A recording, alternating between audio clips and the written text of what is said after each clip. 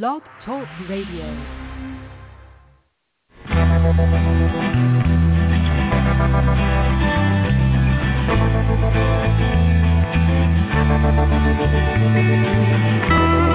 Stroll through the pictures, what I've left behind. Here once again,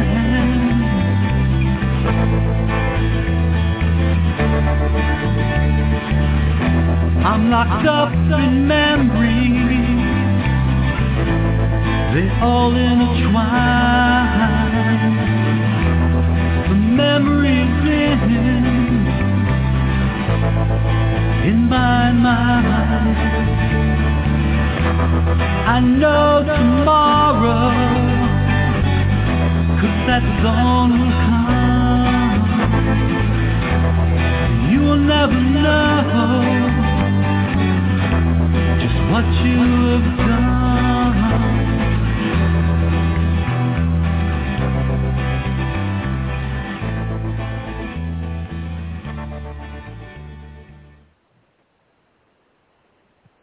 Hello and good evening, and welcome to the NASCA Stop Child Abuse Now SCAN Blog Talk Radio Show.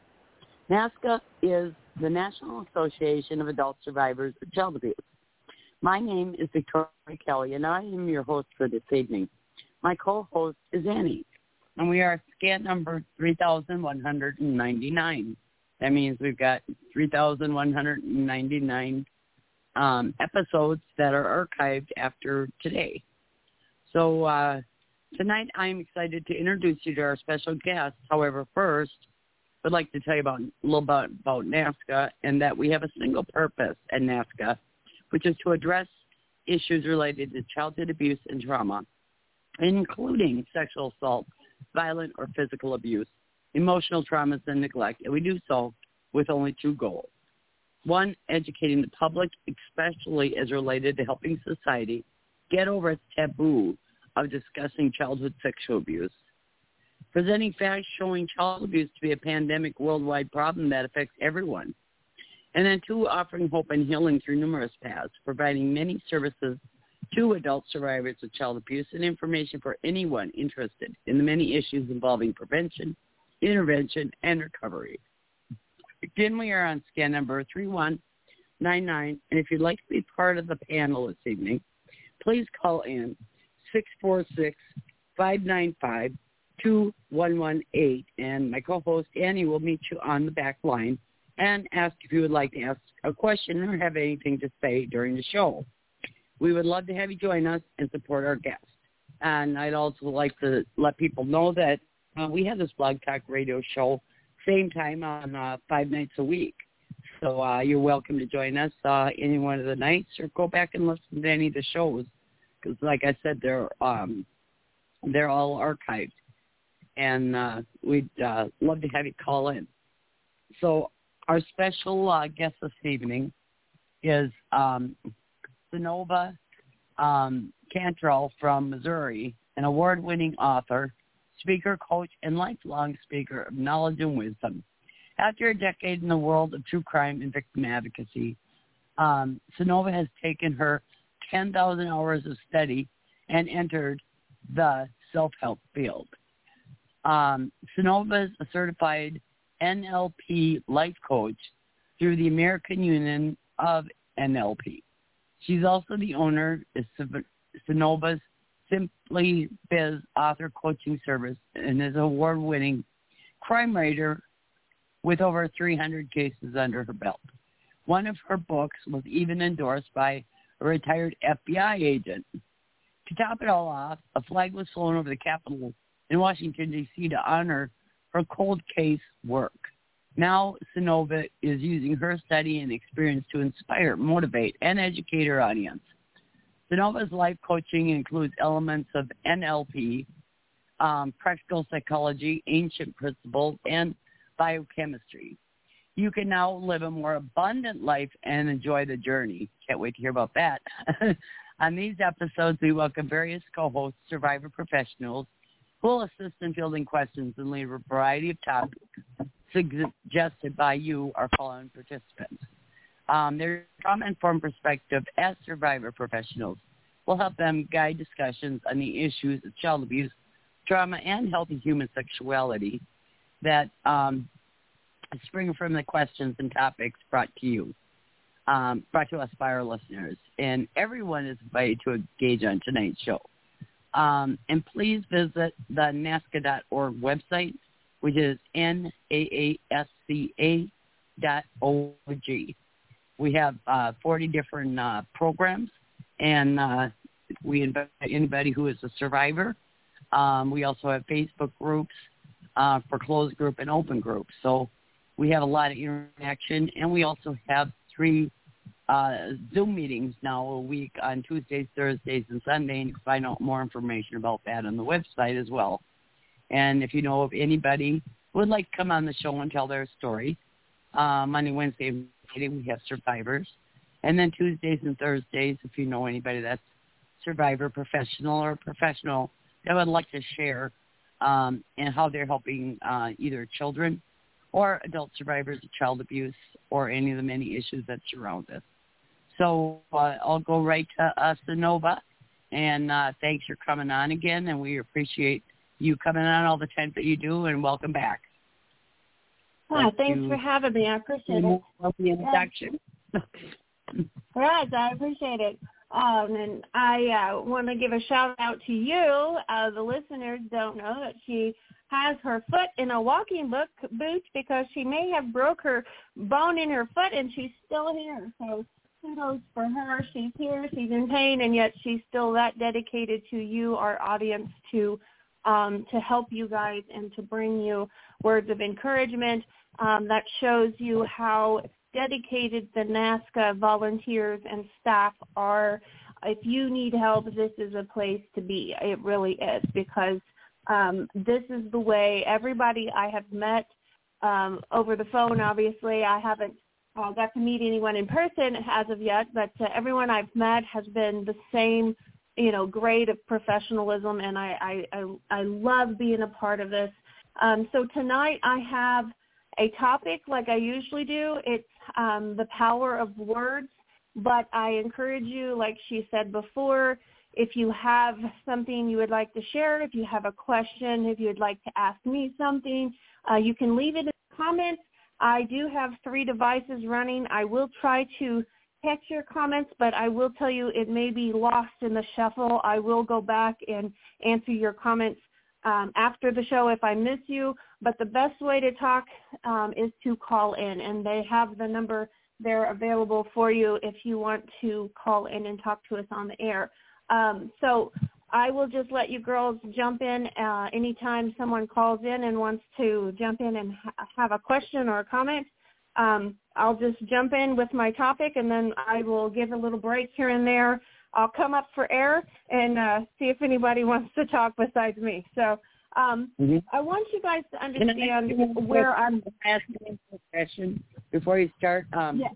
What is NLP? You got that? Yes. Certified NLP Life Coach. I was curious what that stood for. It is neuro-linguistic programming. It's one of those big, long 50-cent words, neuro-linguistic programming. So basically what it is neuro is the study of all of our nervous system. Linguistic is language, and programming is obviously how does language affect our mental programming. And so basically I went through the study and the courses of how our language affects our mindset, how our language affects our outcomes, how our language actually can either better us or it can hinder us. Our language can actually keep us in that trauma loop over and over again. And so basically it is a really in-depth study on how our language, both internal and external, can affect our biochemistry in our bodies and our mindsets and how it affects our world around us. So that's what neuro-linguistic programming is. Thank you. Yes. So basically that goes right into the topic, words have power. Some of you that have followed me for a while, you have heard me talk about how thoughts are things. I started out as a victim's advocate writing cold cases and true crime stories because I wanted to help victims get their stories out and get the cases solved. So I spent 5 years working myself to death, studying like a maniac, trying to figure out how to get my blog bigger, how do I get this bigger, better, how to build websites, how to do this. I built this big, huge empire. I got the attention of Hollywood and the Discovery Channel and all this stuff. And the whole concept was I just wanted to help these hurting people. And I did. I encouraged them. I inspired them. Just to let them know that strangers care, but I wanted to help them solve their case. I didn't have a badge, but I had a pen and I had a heart. And so I wrote as if it was my family member. I was very careful with how I worded things. I was very careful, wrote from the victim's family standpoint. And I helped bring in leads that helped solve 4 cases. And I thought I was doing a good thing until the last one hit. And this is a woman that I care about deeply to this day. She had been working to help solve her brother's case for over 50 years. And the case had gotten so old that there was nothing really could be done about it anymore. But I helped bring in FBI and I helped bring in, witnesses and all these different things. And there was nothing really could be done. So I was like, okay, well, let's bring in Hollywood to memorialize the story, so he's going to live forever, through the story. But it's almost like I took away her identity from her. She had become a victim for so long that I took it from her. And here I thought I was giving her what she wanted, and I stole her very existence from her. And then I watched her spin out of control, and it was like she didn't know what to do with herself, and she started making the same old videos again. And then she fell off the internet. And I turned to my husband, and I said, I hate this. I said, I don't think I'm helping these people at all. I said, I'm doing all of this study and psychology and trauma and coaching and all these things, but I'm not giving this to the people.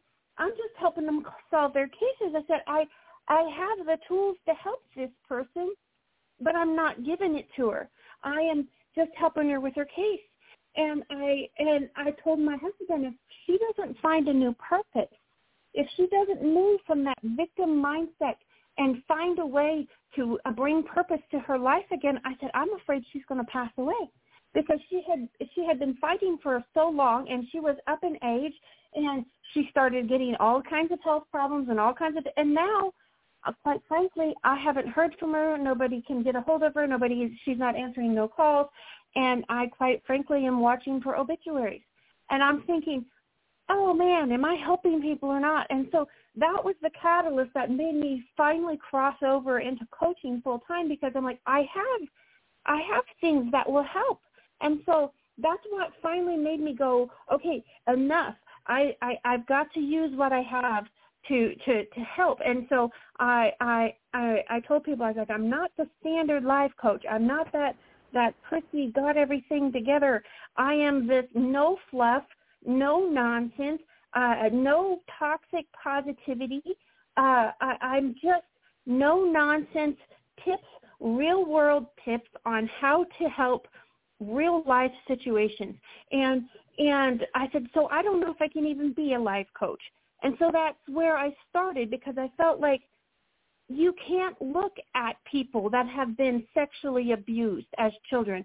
You can't look at people that have been put through human trafficking. You can't look at someone who is still got a missing loved one. You can't look at someone who has a family that was a homicide victim. You can't look at them with toxic positivity and say, everything's fine, just be happy. It doesn't work. And that's not what these people need. And so I tell people, when they watch my videos, I'm not that kind of life coach. I have bad days. I've been going through some serious stuff lately, and I'm struggling with it. But I tell you, these are things that I've studied, and when I apply them to my life, they make a change. And so this is the platform that I come from. I'm not going to be some prissy, everybody's perfect kind of life coach. I tell everybody, I said, I don't have my ducks in a row. I'm not sure I have all ducks. I might have a turkey and a goose in there somewhere. I don't even know where they're all at. But this is what I'm studying, and this is how it helps me. And this is how I kind of got into coaching and how I started studying this. But the very first thing I learned that was so startling to me, as well as I do, we've all known some people that literally get so sunk into depression that they literally grieve themselves to death, okay? And then we see some people that get into the same horrendous situation, and yet somehow something within them, it turns a different way, and they become a powerhouse, and they rise like a phoenix, and they take that pain, and they bring something new to the world to help other people with it. And I'm like, what is that?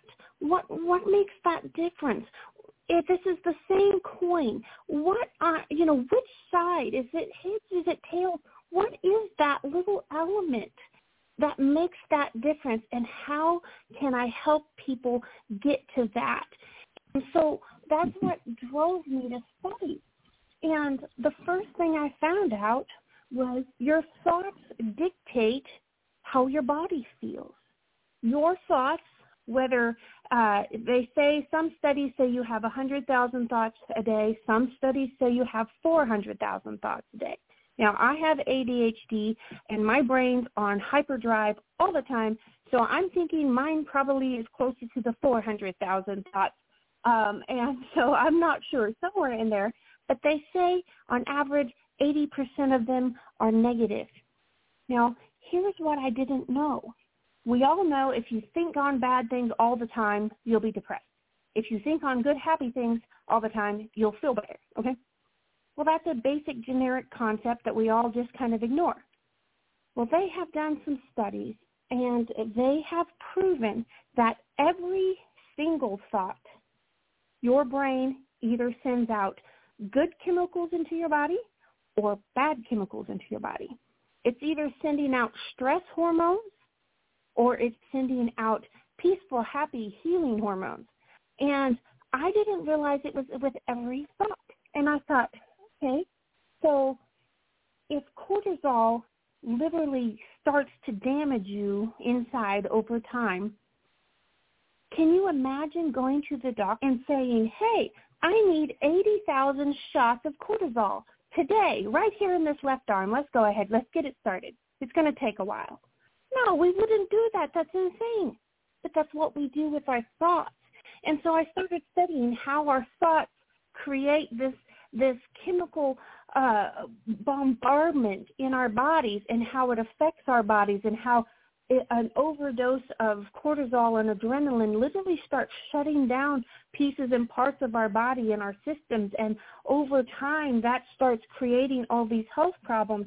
And I thought, wow, okay, so thoughts, that's actually powerful. And then I'm thinking, okay, let's dive in a little deeper. And that's where I got to this topic, words. Words are powerful. Words have the ability to change our perception of reality for better or for worse. Words actually have energy. They evoke emotions, and they set the tones of conversation. The power of words comes from our emotional response to them. Now, what we don't understand until you get to really studying some of this stuff, and I realize not everybody's, a dork fish like me. Everybody doesn't study like I do. So I try to take these concepts and bring them down into bite-sized pieces. But our conscious mind and our subconscious mind are both responding to words, whether we think we're paying attention to them or not. And so we automatically, our hippocampus is in our brain is like this big giant label maker, And it's constantly saying, okay, positive, negative, and so we hear a word, and if that's a negative, okay, so it slaps a negative label on it, and that ignites the fear center of our brain, and then our brain starts sending out cortisol like crazy, okay? And then we have a happy thought and happy words, and our brain starts sending out these good chemicals. We're thinking, okay, words are powerful. Got it. Nice. That's great. Well, here's the thing. I have started doing some studying, and I have found out that the University of California did a report, and there was a New York Times article on it. Let's see, I'm looking through my notes here. It was titled The American Diet, and it was written by Nick Bilton. I didn't write down the date of it, but he quoted a University of California report, and he said the average American consumes 34 gigabytes of content a day. That's over 100,000 words daily. And 34 gigabytes of data our brains are consuming on a daily basis. Now, if you think about that and you think, okay, 100,000 words I am taking in, I'm going to say at least 100,000 more. So I've got 200,000 words here, and we know that most of them are negative. How much damage is that doing to our bodies? And then here's something scary as well.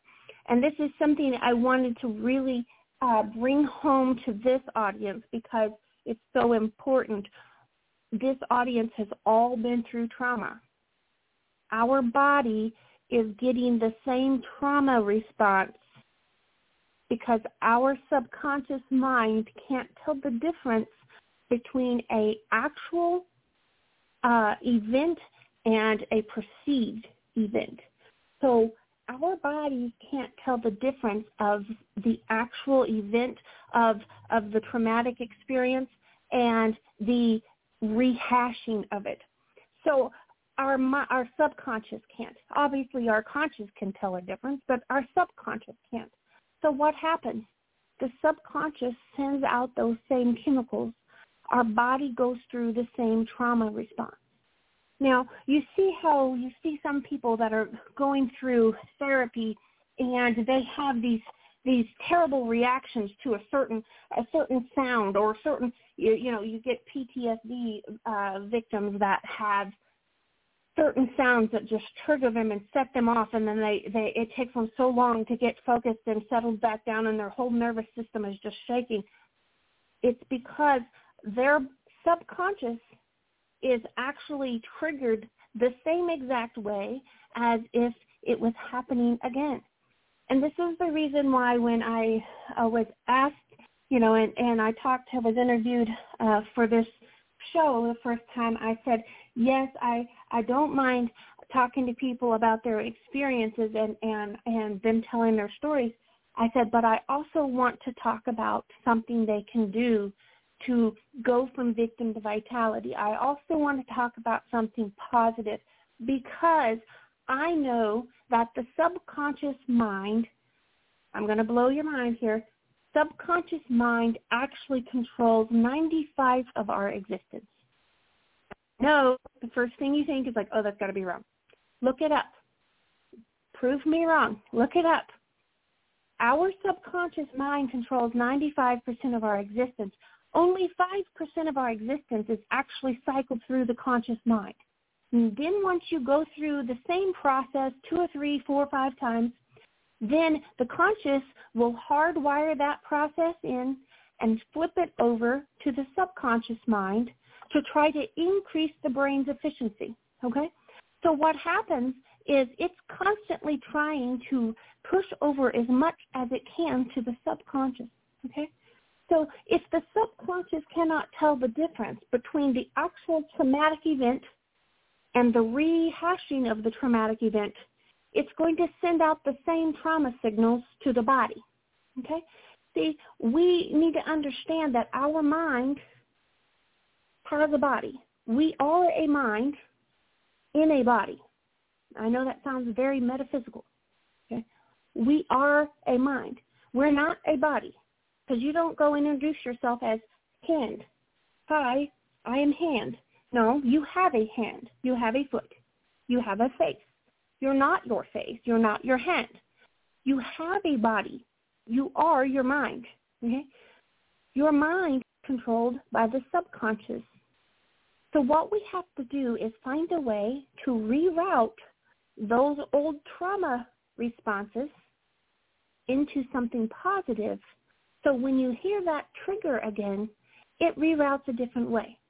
And that is possible to do. That's the good news I have. It is possible to do. It takes some time. It takes some conscious effort, and it takes repetition. But this is what's so important. How do we do it? We do it by taking conscious note of words. What kind of words are we saying to ourselves? Now, we know that it's not appropriate to say certain words to other people. We know that it's not appropriate to say certain words to children. But yet we will say those words to ourselves. We will say even worse words to ourselves. And this is where we need to really start taking note. What are you telling yourself? Are you taking the responsibility and the blame and the shame? Are you taking that and labeling yourself with it? Are you looking in the mirror and taking those words on yourself when those aren't your words? The guilt, the shame, the blame, all of those negative words, guilt, shame, blame, those are all negative words. They all belong to the abuser.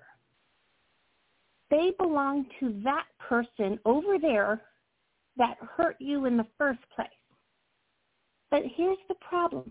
We get into such a habit of not even paying attention to what we're saying to ourselves. And this is where we've got to take note of the words we are using when we talk to ourselves.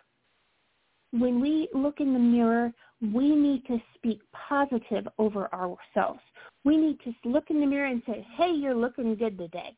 Now, that's something I have had a hard time doing. And this is something, as a life coach, I probably shouldn't tell you. But the other day, I walked up and I got myself ready to go. And for the first time in my 43 years of existence, I said, hey, girl, you're looking good. And then I'm like, what's wrong with me? You know, because, see, I was raised in a religious family, and they didn't tell me I was pretty. They didn't tell me I looked good. They didn't tell me anything like that because they didn't want me to get prideful or arrogant. Now, I don't think I'm the ugliest person on the planet. I think I'm pretty good at putting on makeup, you know. But the thing is they didn't know any better.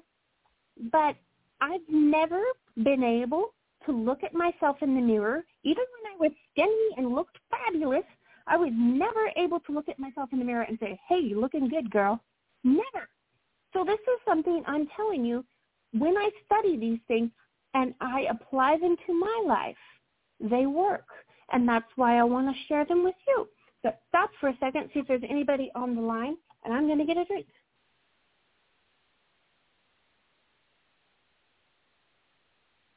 Anybody that wants to say anything? Danny, would you like to, I don't know if anybody wants to open their mic, and we're just going to jump in here. I think we've got all the mics open. And if somebody would like to make a comment. Open. Okay. Was anybody else that would like to make a comment? Hey, guys. It's Cricket. I love what you're saying, Synova. And like working with kids, I learned, you know, I had an issue with one of my son's teachers because while walking him to school one day, he said, Mommy, am I bad? And I said, no, who told you you were bad? And he said that his teacher did. And I had worked with her for many years, and, you know, I wasn't too happy about that.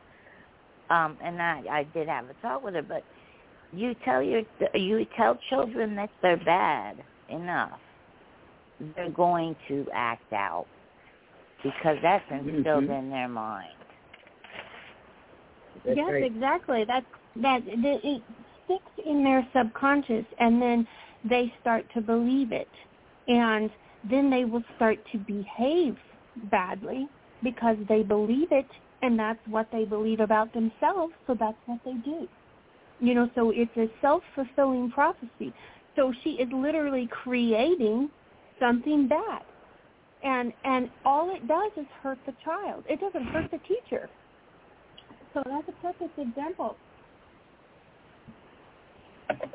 Yeah, and I like the fact that, I like the fact that you stood up for your child and you said, no, I'm not bad, and that your child must have felt safe enough to ask that question, because a lot of kids don't. They just internalize it and just keep it inside, and so right. It's really great to have that communication at a young age.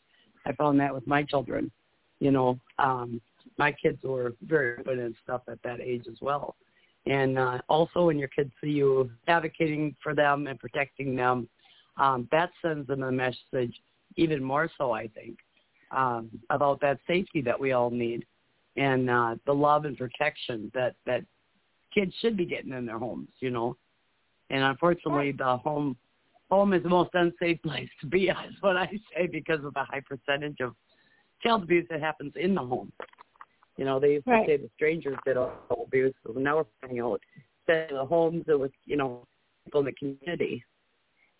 So I'm glad you brought that up. Well, and the thing is when it comes down to it, the parents are functioning at their highest capacity, and if that's their highest capacity, we're in trouble as a nation, because most people function at their highest capacity. And I'm thinking, what did they suffer to get that as their highest capacity? And then you think it just goes on one generation after the next, and it just builds and snowballs and snowballs. I seen a thing on Facebook that was really great. It showed a generational thing, and it showed an older gentleman yelling at a slightly younger gentleman, yelling at another gentleman, and then it showed a break, and it had one man on one knee holding up a shield, and then he was speaking love to another gentleman that was a little bit younger, and then that gentleman was handing his heart to a little boy. And it says, break that generation of verbal trauma. And I loved it because the thing is where did those parents learn that? Where did they learn that? They probably went through that themselves or worse, And so we have to take that time like Cricket did, and we have to break that generational cycle. We have to be the one that stands up and says, no, I will not verbally abuse or physically abuse my children. I will not allow that to happen in my house.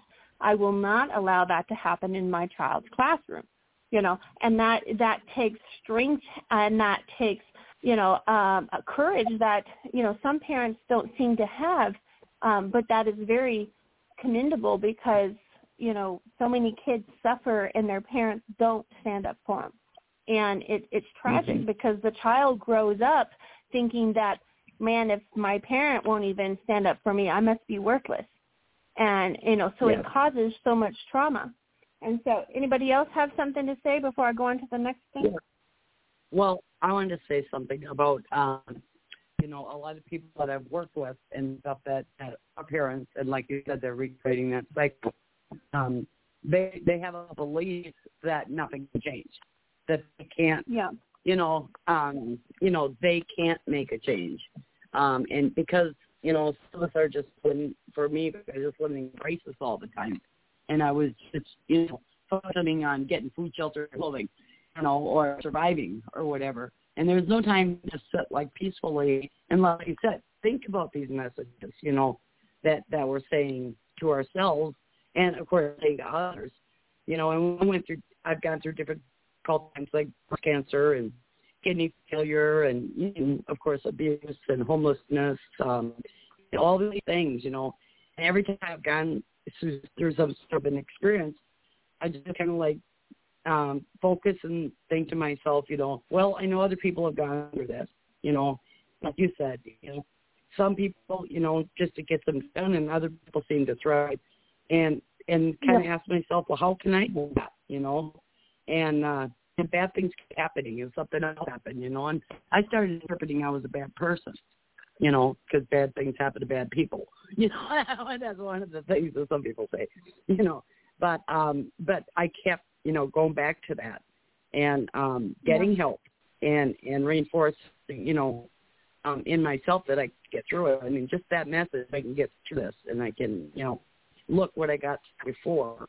And but it's amazing that when something really devastating happened again, I forget how I got out of it the last time, and I have to go through that whole process again, of figuring out, wait a minute, how to get through the last thing, or remind myself I did get through the last thing, or I got through the last 20 things, or whatever it is, instead of going, oh my God, I can't handle one more thing, and then also, like, when we're speaking negatively to ourselves, a lot of time we're speaking, and, even by saying, like, oh God, I did something really stupid today. So we're not only reinforcing ourselves, but we're putting that out there in the world, and other people are picking up on that, and that's reinforcing their beliefs on themselves too. Exactly. So I just want to bring that out too. So, taking love in, and then, putting out love into the world, for me, that's important, and another thing is my, whenever I feel off kilter, I think about my mind, body, and spirit. And usually one of those is a balance of the other, and I go, okay, wow, what's going on with my mind that's not, like keeping me, kind of stable, and with what's going on, spiritually, do I need to meditate some more, or, whatever it is I do, or my body, geez, have I eaten today? Have I drank enough water? Or what have you eaten today? Sometimes, people don't realize what they put in their body is what their body's going to make their new cells out of. And so that's, and every food has its own energy and its own, its own, if you study this, everything gives off energy. Everything is energy. Nothing, everything moves, nothing rests, everything vibrates down at the atomic level. If everything that looks solid is actually not. So all of your food has its own frequency, and if you put junk food in your body, you're going to get junk energy out of it. You're not going to get the same high energy level out of fast food stuff as home prepared, good quality vegetables and products that you're going to eat, And so, you're perfectly right. You've got three parts to your being, and you've got to pay attention to figure out, are you taking care of every part of it? And that's absolutely true. So, so the next part I wanted to talk to you. Yeah. I got one more quick question. Okay, so you talked about all these messages and that we have subconsciously. So I think, I don't remember what the quote was or how much you quoted, but okay, so how does a person find out what those messages are if they're subconscious? Because a lot of people, well, that's all subconscious, so I can't do nothing about it. So I'd be curious to hear what your answer to that would be. Ask me again, because you kind of cut out. What'd you say? What, the pictures in your subconscious? Okay. No, if you've got subconscious, all these subconscious negative messages, and, you're trying to look at to change those negative messages, and so people will say, well, that's all subconscious. How am I supposed to know what those things are? So how does a person find out what is in their subconscious? Perfect. Yes. I love it. I always tell people, and if you look on my website, I have a illustration about that. There was a self-help author, psychologist, some back in like the 1800s or something that created a stick figure man that said, because he was wondering what does the mind look like, and everyone wants to say it's the brain, and actually the brain is not the mind. The brain is just an electronic switching station. It's an organ like every other piece of the body, because you are more than your brain. And so he was trying to figure it out. So he drew this circle, a big circle for the head, and then a little stick man. And then he put a line through the center of the circle, and the top was the conscious and the bottom was the subconscious. Well, of course, we just said that the conscious is 5% and the subconscious is 95%. So I put that line way up top of that head. But this is the thing. So you can kind of get a visual. And I tell you to go to my website and look that up, synovainc.com, because that'll kind of give you an idea. A visuals always helps when you're trying to figure out some of these things. So here's the concept that I want you to understand. When you have any kind of pre-programming, which we are all governed by pre-programming, whether we like it or not. We are pre-programmed by genetics. We are pre-programmed by the society we're raised in. We are pre-programmed by our parents, and generations back we're pre-programmed. So there's some of it that we know of and some of it that we don't know where it came from, but this is where you find out about it. Everything that you go to do, you are going to feel. These thoughts, it starts with thoughts, and then your thoughts change your biochemistry, okay, because we talked about it sends out either that serotonin and all those things that your body needs, or it sends out adrenaline and cortisol, okay? Now, here's the thing. How do you feel? Now, if you've got negative programming running, you're going to feel it. So if something goes along and you're trying to figure out, okay, what is my negative programming? Start paying attention to how you feel. When you go and do a certain activity, did you want to do that activity, or did you just always do that activity? Then ask yourself, how do you feel? Do you feel inside that you feel like your insides are just crunched up and you hate to do this, but you've always done it, so you got to do it? Well, that is a negative programming. Okay? So what you want to do is take more time in meditation, take more time in quiet. I say meditation, and a lot of people think, they think yoga and they think all this stuff.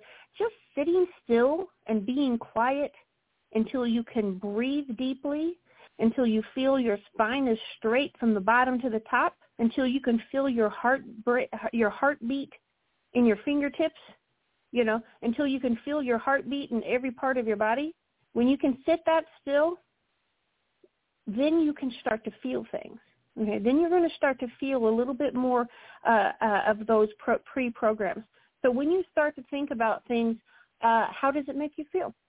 When you start to say, okay, I'm going to go and go, I had a gratitude journal that I put out at Christmas time that said surviving the holidays with gratitude, because we feel like we have to do certain things at the holidays.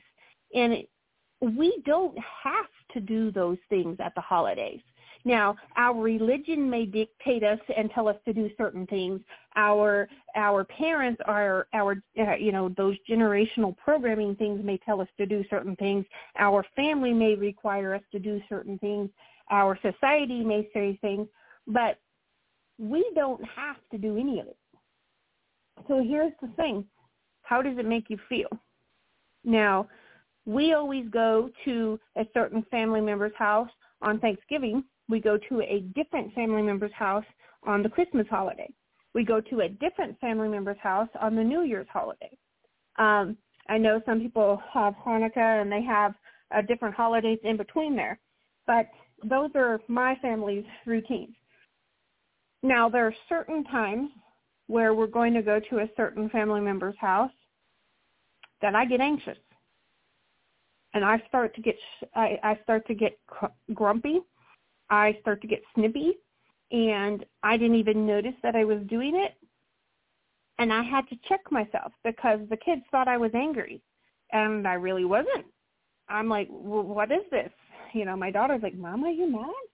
I'm like, no, actually I'm not. And so I started thinking, I'm like, I'm anxious. My chest is tight. I feel uncomfortable. I'm kind of, you know, if I stop for a few minutes, I'm really kind of stressing about having to go to this specific place and see these specific people because a certain person is going to be at this gathering that actually traumatized me when I was a child. Okay? And so I'm thinking, oh, wow, that's a negative programming that I hadn't even thought of. All my kids knew was Mommy gets grumpy at the holidays. Well, now I know why. And guess what? I don't go. Real simple. You know, I don't even make an excuse. I just don't go. And it saves me so much, you know, anxiety and stress. I don't know how much cortisol I have avoided pumping through my system. And my poor kids don't get their head snips off because I'm not griping at them, you know, unintentionally because I wasn't angry. But if you pay attention and you start paying attention to your feelings will tell you, because feelings are actually a marker of what's going on in your subconscious and in your body, whether you really pay attention to them or not. I know in Western society, we're taught to just stuff those emotions. And that's the worst thing you can do. It really is. I mean, that's the reason why I had a nervous breakdown at 25, because I was an overachiever stuffing all the emotions of childhood trauma and didn't feel like I could talk to anybody about it. And so I hope that answers your question. Did that clear it up for you? And I also want to mention something about people don't understand maybe triggers or whatever. So, you know, my kids, you know, they want to go see Santa Claus, and I never knew why I felt so anxious about it. And, you know, when I started talking about my child abuse in my therapy, my godfather, who also abused me, played Santa Claus every year. You know, so that brought that back. But once I dealt with it with the therapist and stuff, I didn't have that anxiety when my kids, you know, went to see Santa Claus. So, yeah. Because I thought, I don't want to ruin my kids' Christmas or holiday or whatever it is, or experience going somewhere, doing something different, whatever, that my experiences were ruined. If they want to go, you know, say to the grocery store or something happened there or whatever, I don't want to move, you know, ruin that for them.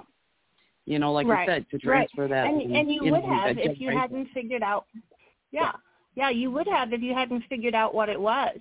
The only thing is, and I'm going to ask you something in what you just said to me. I want you to think there's one little bitty word I would love for you to take note of and work on changing. Okay? Okay. And I'm saying this from personal experience and with all the love that I can. Sure. It is not. Sure. No, I want you to drop the word "my" out of your vocabulary. Don't put it in front of trauma no more, because it's not your trauma. Okay? Because that is a label, and you are taking it to yourself. And it may not seem like much, but you cannot release the pain, and you cannot move from victim to vitality completely until you say, that was a traumatic experience. I went through that traumatic experience, but that's not my trauma. Okay? And so taking the "my" off will help a lot. Yeah. And then one other thing I want to say with just one word too is the just word. Like I just was abused by my stepfather, you know, and you know, then I say, let's take a just word off, you know, because that's my abuse. Abuse is horrible and just seems to minimize it. and we don't want to minimize it. It's a horrible, horrendous thing. However the abuse happened, whatever degree of abuse it was not deserved, and it's not yours. And it saying just, it's one of those words that seems to kind of minimize it, like it wasn't that big of a deal. And it was a big deal. And it was a big deal. But you came through that big ordeal, and you are more powerful than you realize. Right. And this is where we want to get you to, because being there, being a parent, all those little words, I look back after I started studying this, and I thought, oh my goodness, how many words have I implanted into my children's subconscious, not realizing what I was doing, and how many have I planted in my own, and so I try to undo as much as I can, but we can only work as to the best of our ability. Like I said, everyone's trying to function to their highest capacity. So once you know, then we need to actively start, and this is what this lesson is about. Words have more power than we realize.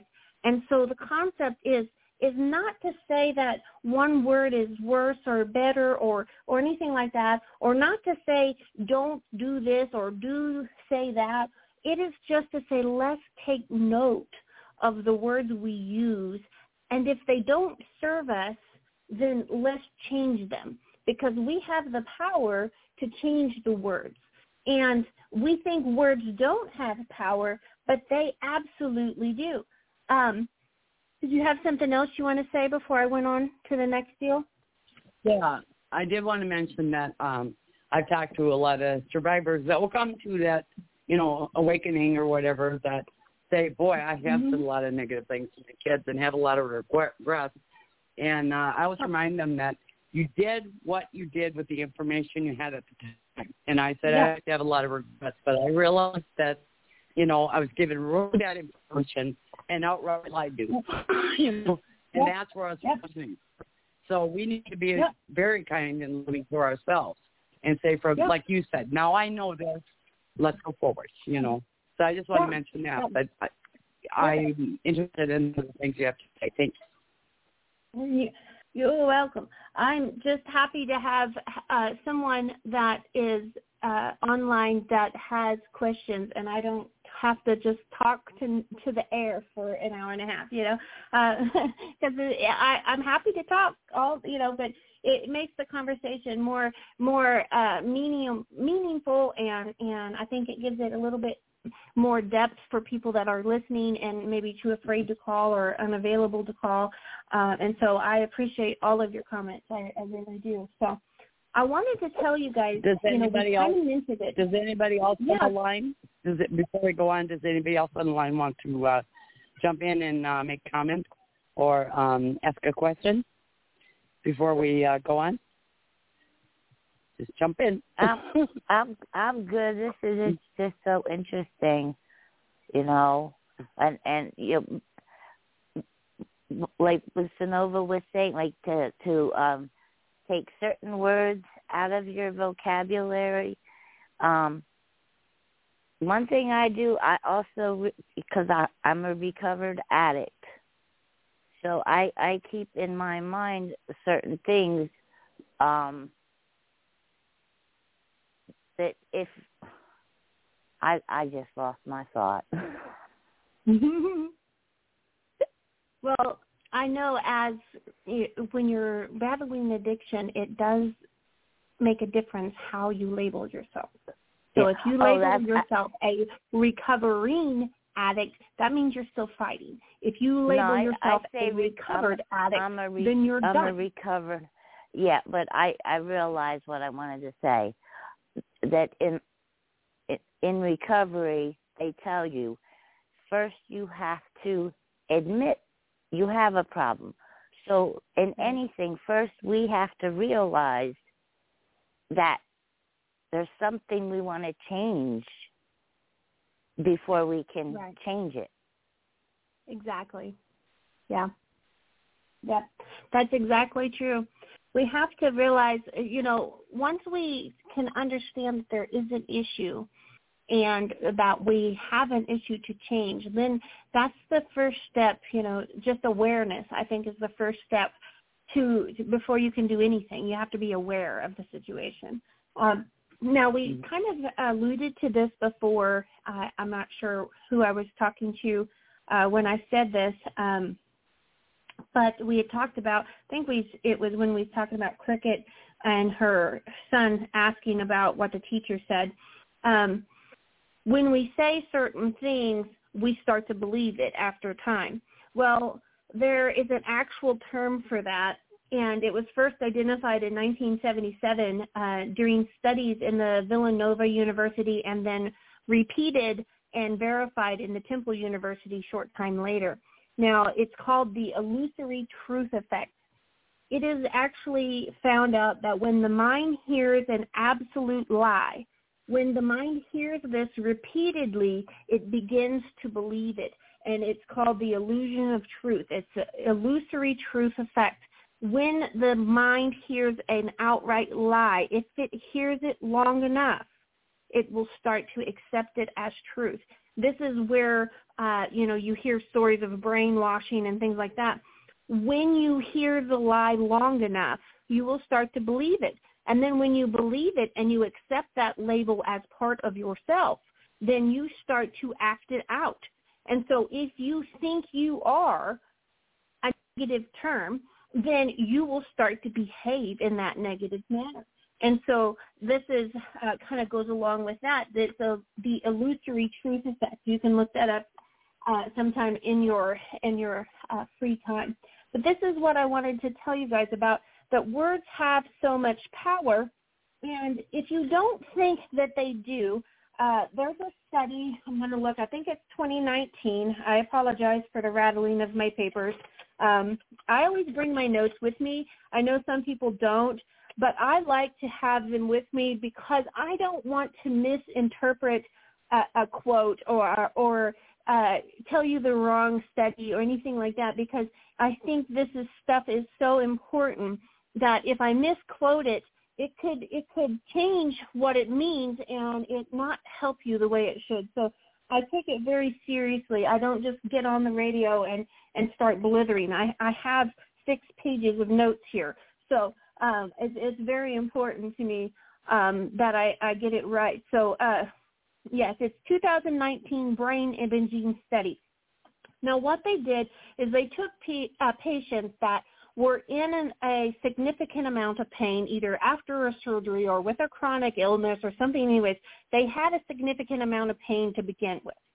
They hooked them up to their brain with all the electrodes and everything, and they started watching how their brain reacted to certain things.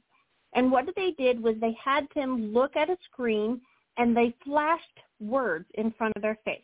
Now, they flashed them fast enough that they just got them read, but they didn't have time to think about them. Okay, so this was just flashing straight to the subconscious. The conscious didn't have time to think about the word. So they flashed 90 seconds worth of negative, painful, horror-filled words.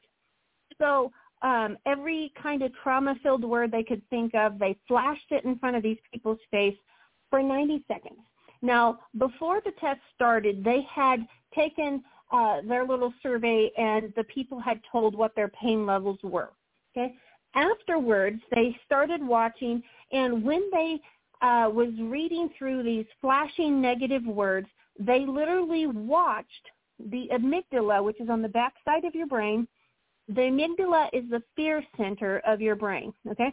They watch that fire up like lightning and start immediately shooting the body full of adrenaline and cortisol, okay? Just from 90 seconds of reading painful words, okay? Now, after this was done, they went through and did their little testing again. The patients had their pain levels, their perceived pain levels, had increased 30 to 40% all the way across the board. Okay? What happened? Did their pain increase? Probably not. The same exact problem was still in their body. Their perceived pain levels had increased. Why? Because their body had just filled with cortisol and adrenaline, okay? So their perception of pain had just increased 30 to 40%, okay? So just by reading negative words for 90 seconds on a screen, okay? So they did this again. Another day, new set of subjects, already in pain, same deal. But this time, they flashed happy, peaceful, loving words for 90 seconds. Every single one of them, they watched their brains fire up in different places in their brain, and it started sending out happy hormones, the serotonin, all of the chemicals that helps your body heal itself. Okay, the amygdala wasn't fired up at all. Okay, they went ahead and did their testing afterwards. Everybody's pain levels decreased by 30%. So if you don't tell me, if you don't believe that words, that visual words are powerful, then you need to go read that scientific study and see how it happened. Because just reading words, really fast flashing words, changed their perception of pain.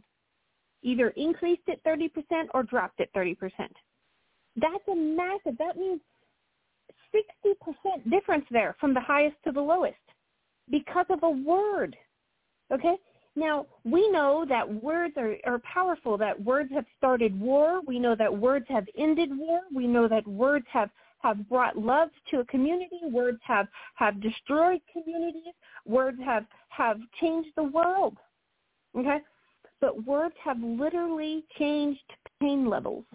Now, they've done some studies on professional athletes, and they have watched them and tested them however they did it. I didn't get into the details on how they ran the test. I just read the results. They read the results. They gave these professional athletes affirmations. So they said specific affirmations, either positive or negative, before they went into the big game. And across the board, they all performed the same way. If they said positive affirmations, they played better. If they said negative affirmations, they had the worst game of their career.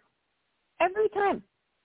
So they know for a fact that your words are going to change your perception of reality.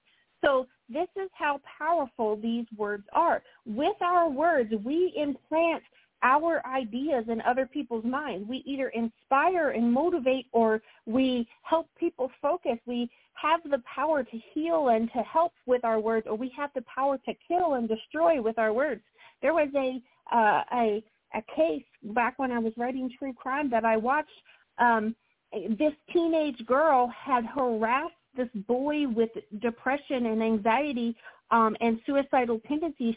She had verbally harassed him until he killed him with her words. They took her to court, and she was found guilty, not of murder, but of manslaughter. And I'm like, good, because she actually did it. She harassed that poor boy till he committed suicide. So, I mean, we can literally heal or kill with our words. Mm-hmm. Now, I know this isn't a religious scenario, but I have to tell you this quote from the Bible. The Bible says, let me see, I wrote it down because this is powerful. I read it and I was like, oh my gosh, it says that? And so let's see, how does it say it? Hang on. It says, the power of life and death is in the tongue. Oh, it says, so we think that words aren't that bad, okay? In the book of James, it says, the tongue is a fire of hell. The Bible says that. So I'm sitting here going, whether you believe in the Bible or not, that's pretty drastic. You can literally kill somebody with your words, including yourself. Mm-hmm. So you've got to realize that thing in your mouth can either cure or kill yourself and others. can cure or kill your children. And so this is where, I like taking quotes from everything, so I hope that doesn't offend anybody. But I thought that was so powerful that it applies the fires of hell to your words. I was like, wow. Yeah, and that's it's drastic. so true. One of my Sunday... Go ahead, I'm sorry. One of my Sunday school children, I did 3 to 5 year olds, and there's certain things I don't like teaching the little ones because they're too young to understand, and they hear you say a word, therefore they get the visual in their mind. And we were explaining communion. Clearly the child could see that was water in his cup, not blood, but he cried because he didn't want to drink blood. Right.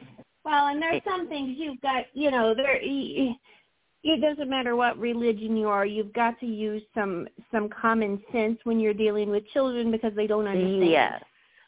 Okay, so whatever religion you are or not religion you are, you've got to use common sense when talking to children. Whatever religion or non-religion you are, because children only have a certain capacity to understand. So bringing past that, I wanted to tell you guys, we've got about 20 minutes here, but I wanted to tell you guys so drastic that I wanted to let you guys in on. We need to understand that words are constantly coming at us. So we talked about how we could say anywhere from 100,000 to 400,000 thoughts, in our mind. So we'll say 100 just for continuity's sake, 100,000 words that we say, and then there's approximately 100,000 words coming at us from external sources that we pay attention to, that we absorb 100,000 words a day. I want you guys to take note. And this is something that I've studied, and I will put out some more blog posts. I have a book coming out called Whispers of the Mind, How Thoughts Become Things, and it's going to go into a lot more detail. But the words that we are hearing, the words that we are seeing in our daily environment still affects us subconsciously, okay? So I'm talking the TV, the news, I'm talking people, I'm talking social media, I'm talking music, I'm talking the environment around you is going to affect your subconscious, and it's going to cause you to it's going to uplift you or it's going to cause you to do those trauma responses.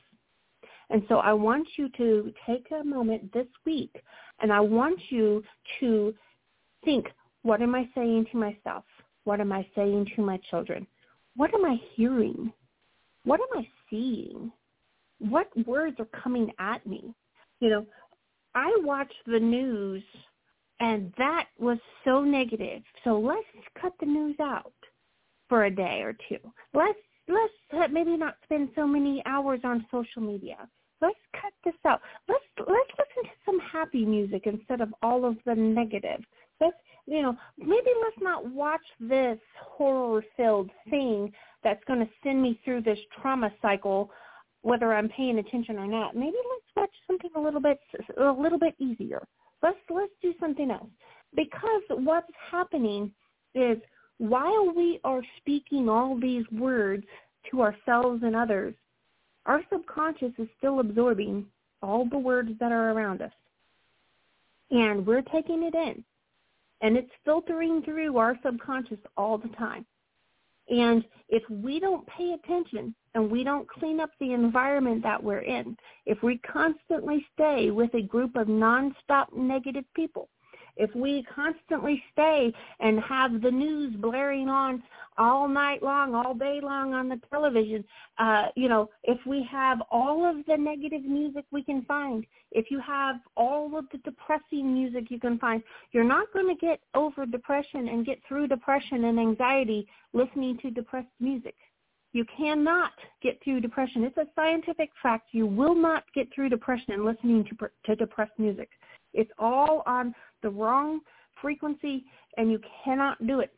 And so we need to pay attention to the words that are coming at us, as well as the words that are in our minds and the ones that are coming out of our mouth, because we don't want any of those words to be hellfire. We don't want that. We want them to be uplifting and life-giving and positive and peaceful.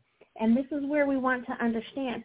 So how, because I promised at the beginning of this, how can we do this? How can we make this better? If we can use words to build ourselves up, how can we do this?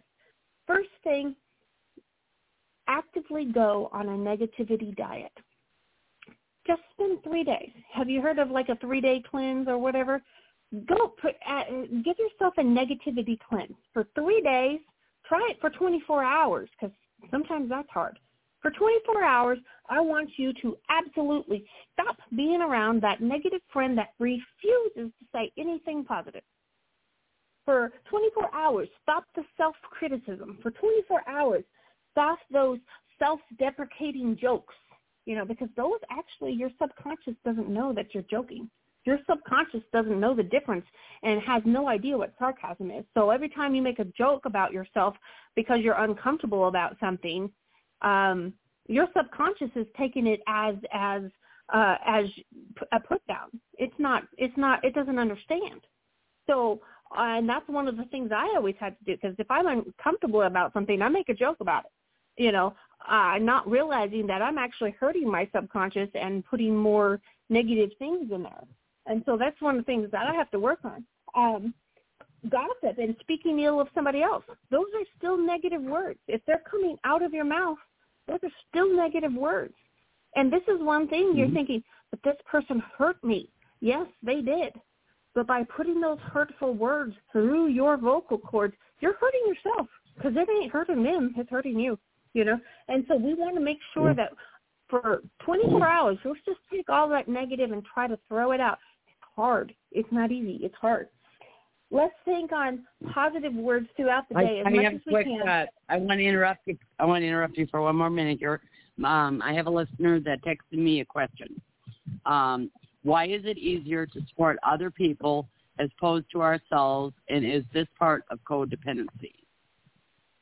Yes, it is. It is, and it's easier to support other people because we don't have to face our own issues. When we're supporting someone else, we're not having to face the pain of our own past. We're not having to face the responsibility for our own mistakes. We're not having to face the trauma cycles that we put ourselves through. We're not having to do the work to reroute those negative patterns. We're not having to face that or put in any effort to better ourselves. So it's absolutely easier to support someone else. It is slightly part of codependency. The word codependency, I'm codependent. When somebody says that, or I'm bipolar, how do you feel about labeling yourself as also, I think Rika was talking about, I'm an alcoholic, or I'm a recovering alcoholic, or I'm a recovered alcoholic. So there's, I don't even like labeling it that way. If you want to know my honest-to-goodness opinion, I don't even like labeling recovered alcoholic. My father had an alcoholic issue when he was younger. He does not claim alcoholism at all. For 44 years, he does not claim alcoholism at all. That is a past label that he tore off, shredded, and got rid of. Not everyone is able to do that, though. So I do not, I try not to, and that's the reason why when I was speaking to you earlier about the word my, I'm very cautious about saying anything to anybody because everyone is in their own phase of recovery. Everyone's in their own phase of learning and growth and in their own spot, along the road of their journey. And so I never try to come at somebody harshly and say, you drop that word my right now, because you don't know that the word my is an issue. Now the word my could actually be causing some issues. So now you will actively think of that every time you say the word my. It'll slip out a few times, and then you'll catch yourself, and then all of a sudden, a few weeks down the road, 2 months down the road, whatever, you will get to the point where you're like, oh, wow, I haven't said my in a long time, and you'll know that you have moved on past that goalpost, and it'll be on down to the next goalpost in your journey, so it's one of those things. I don't personally label myself a victim of anything. I don't personally label myself that at all, even though I went through some terrible, horrible victimization ordeals. But it took me a long time to get there. It took me a very long time to get there. So, no, I don't actually promote calling yourself codependent.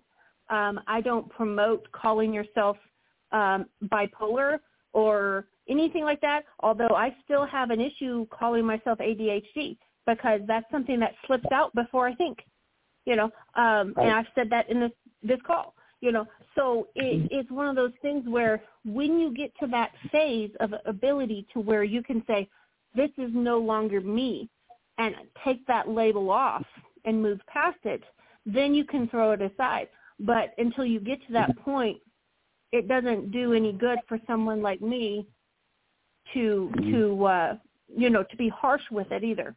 But no, I don't think you should have that label. I think you're more than capable of moving past that label, tearing it off, and throwing it out. But you have to get to that self-realization.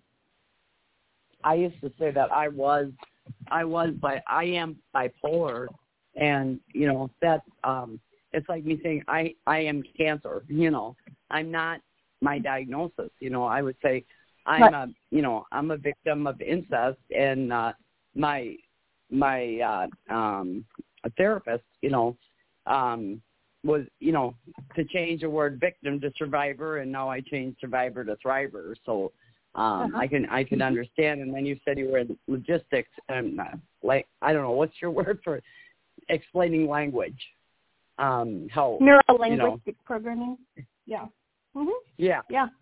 So I listen to meditations, and a lot of the meditations are just very simple. I am powerful. I am, and when I first started listening to that, my brain, or like you said, those flashes, whatever, you didn't have time to analyze it.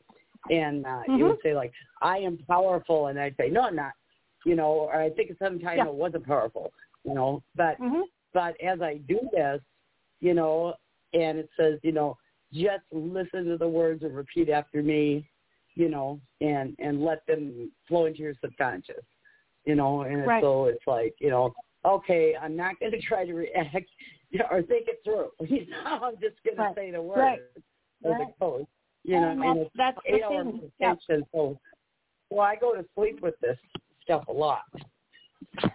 Good. Because Well, that's a good place right before you've drifted off into sleep, because right before you drift off into sleep, your conscious hasn't quite slipped into dreamland yet, and it's not fully conscious either. So it's right there at that breaking point, right there in that bridge between the two. That's the best time to get all of those affirmations in, because it slips past the conscious and that what I call the BS filter, where it tries to throw everything out, and it goes right into the subconscious. And so that's the best time to do those affirmations, because it goes in so much easier.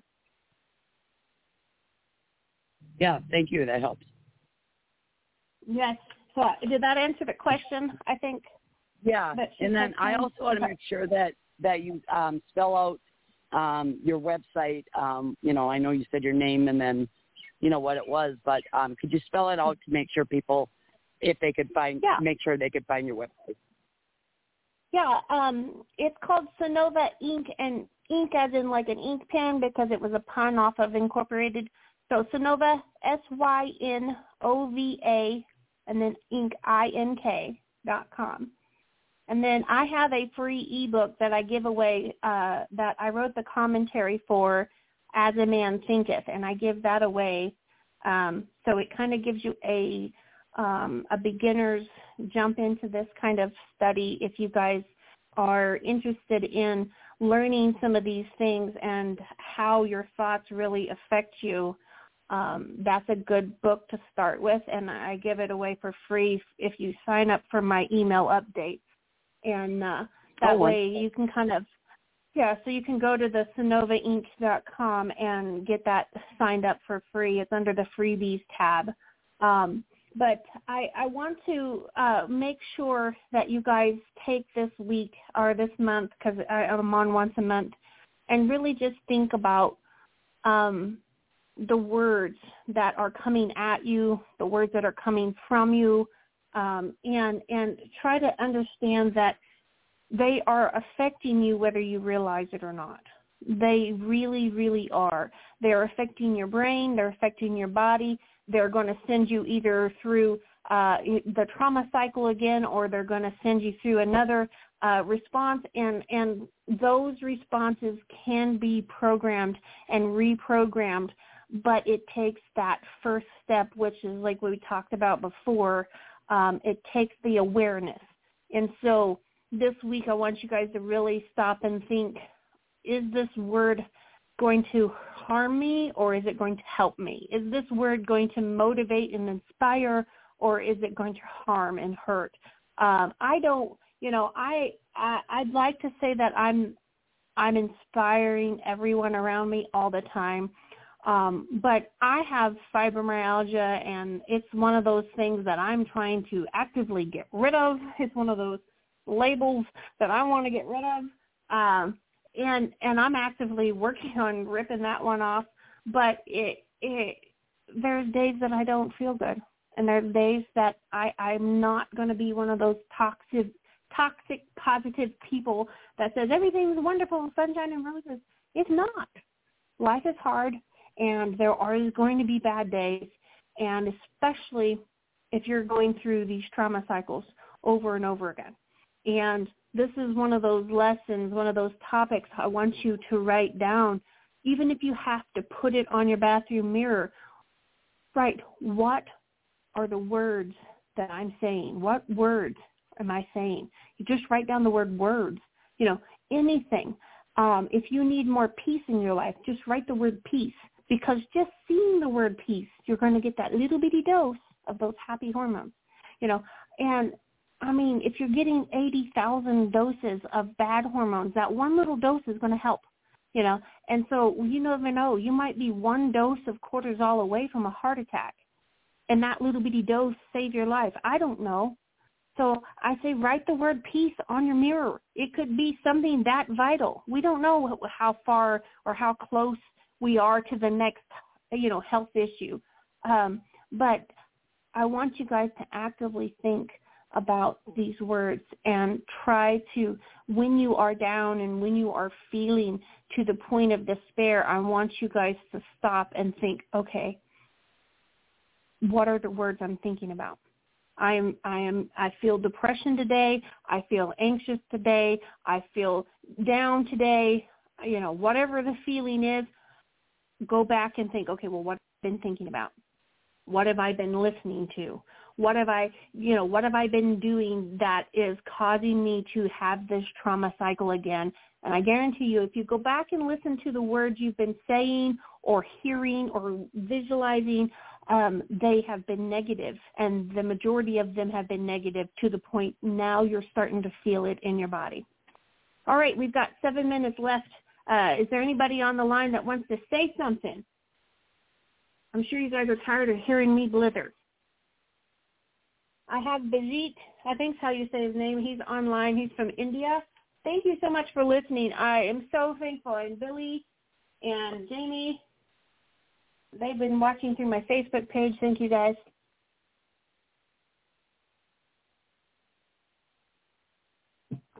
Anybody else online? Hello? I'm here, Synova. This is Annie. Hi, Annie. Hi. I have a comment on the power of words that I wanted to share. Okay. Okay. So when I was in the 5th grade, I had kind of a mental breakdown, and I was unable to speak for a while because I kept getting strep throat over and over and over again. I was out of school for almost a year. And I think that was my body's way of saying, don't tell. Yeah. Yep. It probably absolutely was. Was you traumatized just before that? Yes. Yes, it started. The incest started when I was little. I guarantee you that's what it was. Yep. Yeah, because see, your body is going to go through these cycles, and your body is when you're being traumatized, your body is going through so much trouble because cortisol. We got a couple minutes. I'll try to tell it quick. Your body has got a fight or flight mechanism that's only supposed to last for a few minutes. Okay. When you're fighting off a bear, your body fills with cortisol and adrenaline, okay? Those are the two stress hormones that we've talked about tonight. Well, what happens in your body when that happens is it stops digesting food, because who cares if you digest your hamburger if you actually get killed by a bear? So you stop digesting food. Your kidneys and your liver stop filtering out toxins. So you literally stop filtering out the toxins out of your body. So they stop working, and all those toxins start backing up into your system. So we all know that that's going to cause problems. Well, if that's not bad enough, then your all of your cells stop reproducing. So literally your muscle tissue stops rebuilding muscle tissue. All of the dead cells and all of that is not being regenerated into new cell tissues and things. So you're literally not rebuilding muscles. You're not rebuilding lung tissue. You're not doing that. All of your oxygen in your blood is going to your lungs and to only part of your brain, okay, to the fear center, okay. All of the critical thinking skills sides of your brain are starting to get oxygen deprived. So literally your body is shutting down except for your arms, your legs, your lungs are overworking, your heart's overworking, and then the fear center of your brain. Other than that, everything else is shutting down from the inside out. That's only supposed to last for a couple minutes while you fight off that bear or you run for your life. Unfortunately, we have 100,000 thoughts a day, and 80,000 of them are most likely negative, and so we are constantly filled with those stress hormones, and they're not supposed to be that way. So that's the reason why our livers go bad, our hearts go bad, our lungs go bad. We get all of these inflammation problems, and then we start having this health problem. We have heart attacks, we have strokes, we have all these things, and it all goes back to the inflammation buildup because we have an overdose of stress hormones in our body, okay? So this is the reason why I'm saying we really want to focus on the words, because we're killing ourselves from the inside out because we're so high stress. Thank you. Does anybody else have a comment before we go? I think we've got 2 minutes. Did Victoria get off in Cricket? Yep. In Cricket. Still here. Still here. Yes. Yeah, I wanted to remind everybody that we're on 5 nights a week, and we have a Zoom meeting Tuesdays, Thursdays, and Sundays. And I want to quick just thank everybody, and thank you for being our guest, and thank you everybody that's been on the panel, and continue to support NASCA by taking advantage of all the programs that we do have and supporting yourself and giving yourself all these positive messages, and just continue to grow, and you deserve it. You deserve all the best of life. And we're going to close out with the music, if I can get that played. Annie, could you play the music for us? I'll know tomorrow, 'cause that's all